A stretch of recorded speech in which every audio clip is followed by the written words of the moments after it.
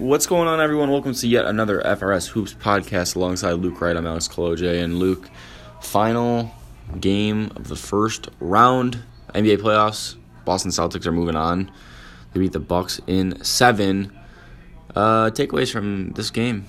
Game 7 in TD Garden. The biggest takeaway for me from this game is simply the fact that the Bucks are just not a good organization as a whole right now. Not as a collective unit, no. They have Giannis. Chris Middleton has shown up and has Chris put Middleton's in a work. good compliment. And then outside of that, they have nothing. They have Eric Bledsoe, who, while he got off to a hot start, decided he wasn't going to play any defense. He was more concerned with showing up Terry Rozier than he was with winning the game. Yeah. And obviously that came back to bite him. And just as a whole, outside of that, you don't have a lot of talent, to be honest. And the coaching's not great either. No. So I just, as a whole, going into the offseason, I think there are a lot of questions for this Bucks team, most of which could be answered by hiring a competent head coach and trading for Kawhi Leonard. But other than that, this was more, I think, the Celtics just outlasting a team that didn't know what it was doing. I'd be surprised if Joe Prunty is retained for next season. I mean, I know that he wasn't the greatest fill-in for Jason Kidd ever, but I think that, and this team took the Celtics 7 games, but I still think it's a call for a coaching change for sure. Celtics and Sixers, that should be a fun one. Maybe. Will it, though? Go ahead. I'm not convinced yet. You aren't, because I think this.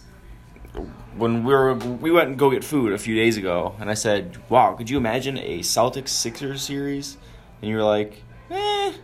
It's just, to me, the Celtics got by this round because they have great coaching, which obviously Brad Stevens is probably a top 3 coach in the league right now, and they have good talented young players, and they have Al Horford, who's there to help mellow everything out.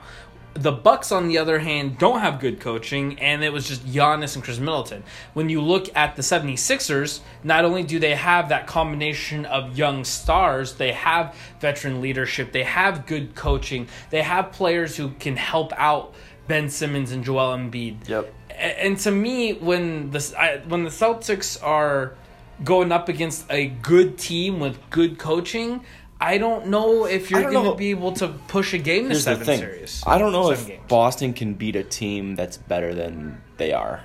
Yeah, right now without Kyrie and Gordon, that's hard. I think, and it just kind of goes back to the Milwaukee thing. Boston was the better team, and you could have played that game. That could have been a 15-game series, and I think every team would have just won at home. That's just how the script would have played out. I don't think this team is good enough to beat a team that's better than them. I think Jason Tatum and Jaylen Brown both been playing out of their minds, especially given how young. I mean, they're combined 41 years old. Terry Rozier had 26 and 9 tonight.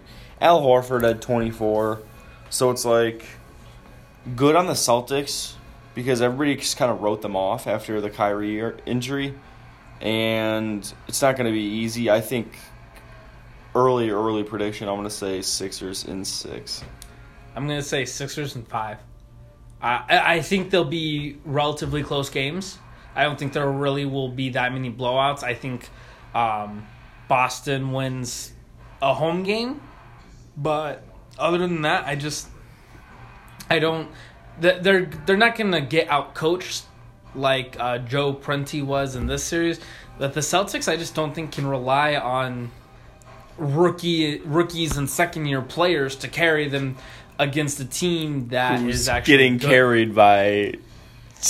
They are, but they also have like Marco Bellinelli. They have JJ Redick. They have a good coach. Yeah, they have more of it, and they do have more veterans to help lead them. I think the Sixers are just the Celtics on steroids. Yeah, I'd say that's pretty fair. The Sixers are what the Celtics are if Hayward and Kyrie don't get hurt.